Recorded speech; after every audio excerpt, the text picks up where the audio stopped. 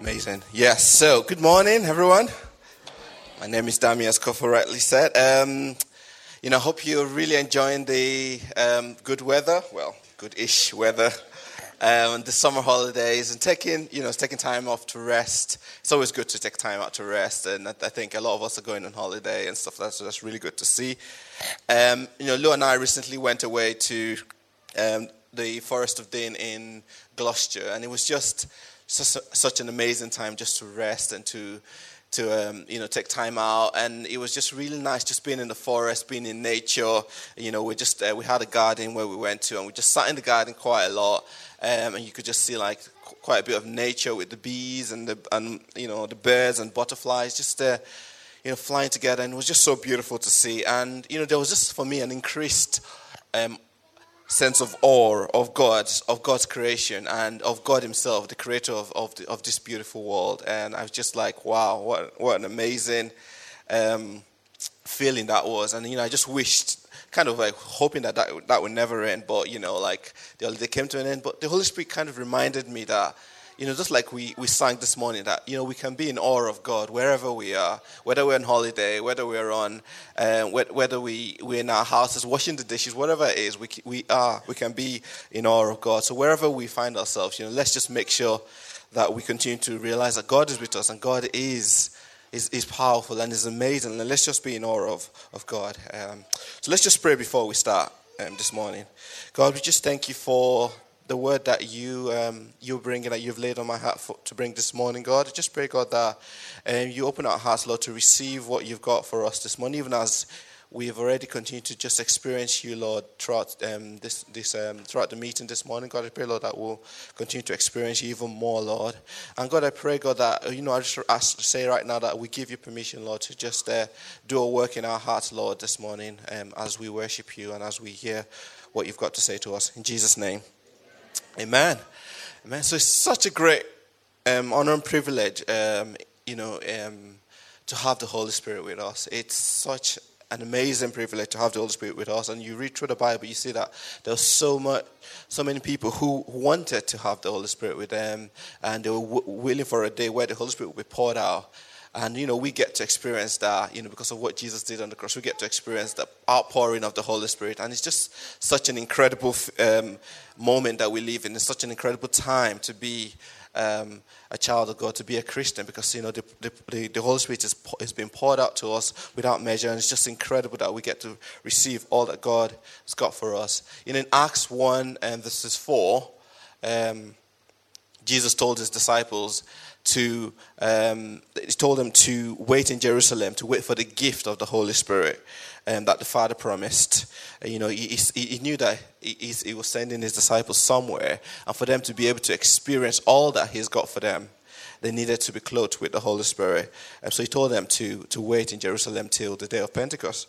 And over 2,000 years later, we as disciples of Jesus, God is asking the same. Jesus is asking the same for us. He's asking that we, as Christians, we need to be effective witnesses, to be faithful to Him. We need to be clothed with the Holy Spirit, to be able to make a lasting change in our society, to be able to make a lasting change in what we do. We do good things, we do amazing things, but to actually be able to make a lasting change, we need to be led by the Holy Spirit.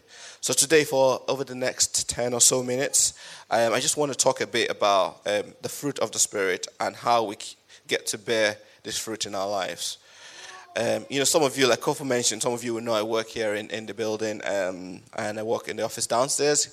So in the church office, we act as a dual. We have a dual purpose where we, have a reception service for clients who use this building during the week as a conference center, and also for people who come into this building as well, maybe to see the church or to see a church leader, or to speak to someone in the church. And we have a lot of people with different needs, varying walks of life that come into this building to just see someone or to speak to someone. And sometimes we can physically help them, sometimes we can't. So we signpost them to somewhere where they can get some help. But one thing I've noticed is the expectation that people come in, especially people who know we're a church, who come into this building. and when they come and meet us, there's an expectation that they will be met with with warmth, with peace, with compassion, with joy. And that kind of expectation, when I see that from people, it gladdens my heart to see that, because it reminds me that as Christians, as a child of God, as children of God, we are called to a high standard, and not in a prideful way, but we're called to a standard that Jesus didn't only model when he was here on earth, but that he made possible by dying on the cross, by being raised up and ascending into heaven and sending his Holy Spirit to live in us. That's what the fruit of the Spirit does in us. It calls us to a high standard, to live to a standard that Jesus has made possible for us to live in. And Paul, in his letters to the Galatians, he said this to them. I'm going to read Galatians 5 from verse 13. So this is Paul in his letters to the Galatians. It says, "You, my brothers and sisters, were called to be free, but do not use your freedom to indulge the flesh. Rather, serve one another humbly in love. For the entire love is fulfilled in keeping this one command: love your neighbor as yourself. If you bite and devour each other, watch out, or you will be destroyed by each other. So I say, walk by the Spirit, and you will not gratify the desires of the flesh. For the flesh desires what is contrary to the Spirit, and the Spirit what is contrary to the flesh. They are in conflict with each other, so that you are not to do whatever you want. But if you are led by the Spirit, you are not under the law.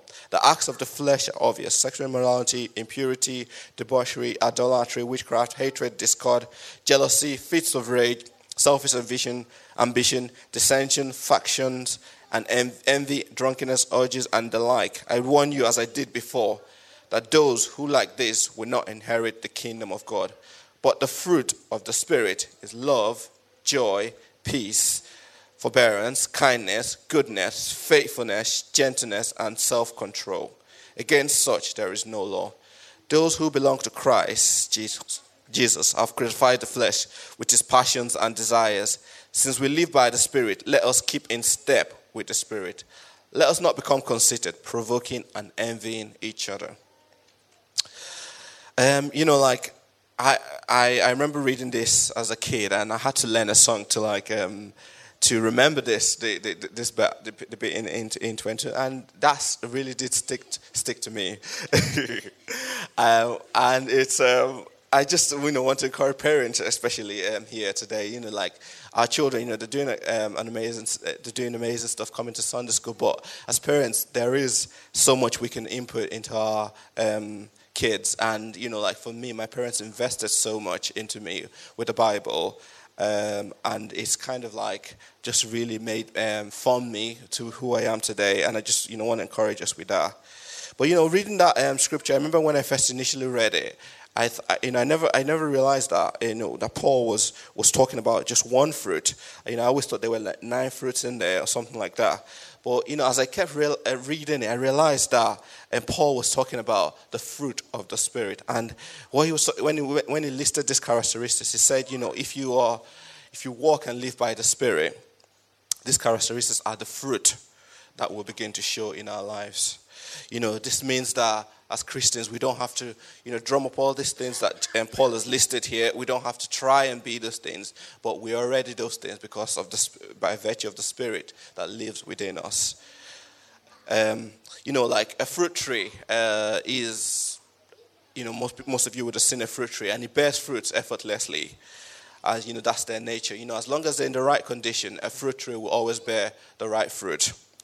And as nature displays the supernatural, so in this case the supernatural, when we as Christians remain connected to the source, when we remain connected to the source who's Jesus, what happens in the natural, in this case the supernatural, is the process is that we get to bear fruit. We get to bear all this fruit that that Paul was listing to the Galatians.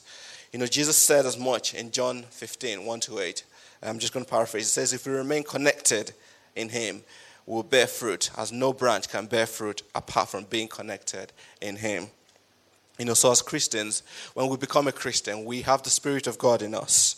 But to bear fruit and to display the list of all these characteristics as Paul list to the Galatians, we have to remain connected to him. We have to remain connected to the Holy Spirit. John 5 verse 19, Jesus is saying to his disciples, I can do nothing of myself. I can only do what the Father does. I can only do what the Father is doing. And as you will see throughout Scripture, if you read through the Gospels, you see that Jesus displayed all the fruit of the Spirit just by being in constant connection to God. Jesus displayed a lifestyle of always being connected to the Holy Spirit, always being connected to God. It modeled something for us that what we can achieve if we yield to God and we're empowered by the Holy Spirit. Just some examples of what Jesus, did. He showed us love by ultimately dying on the cross for us.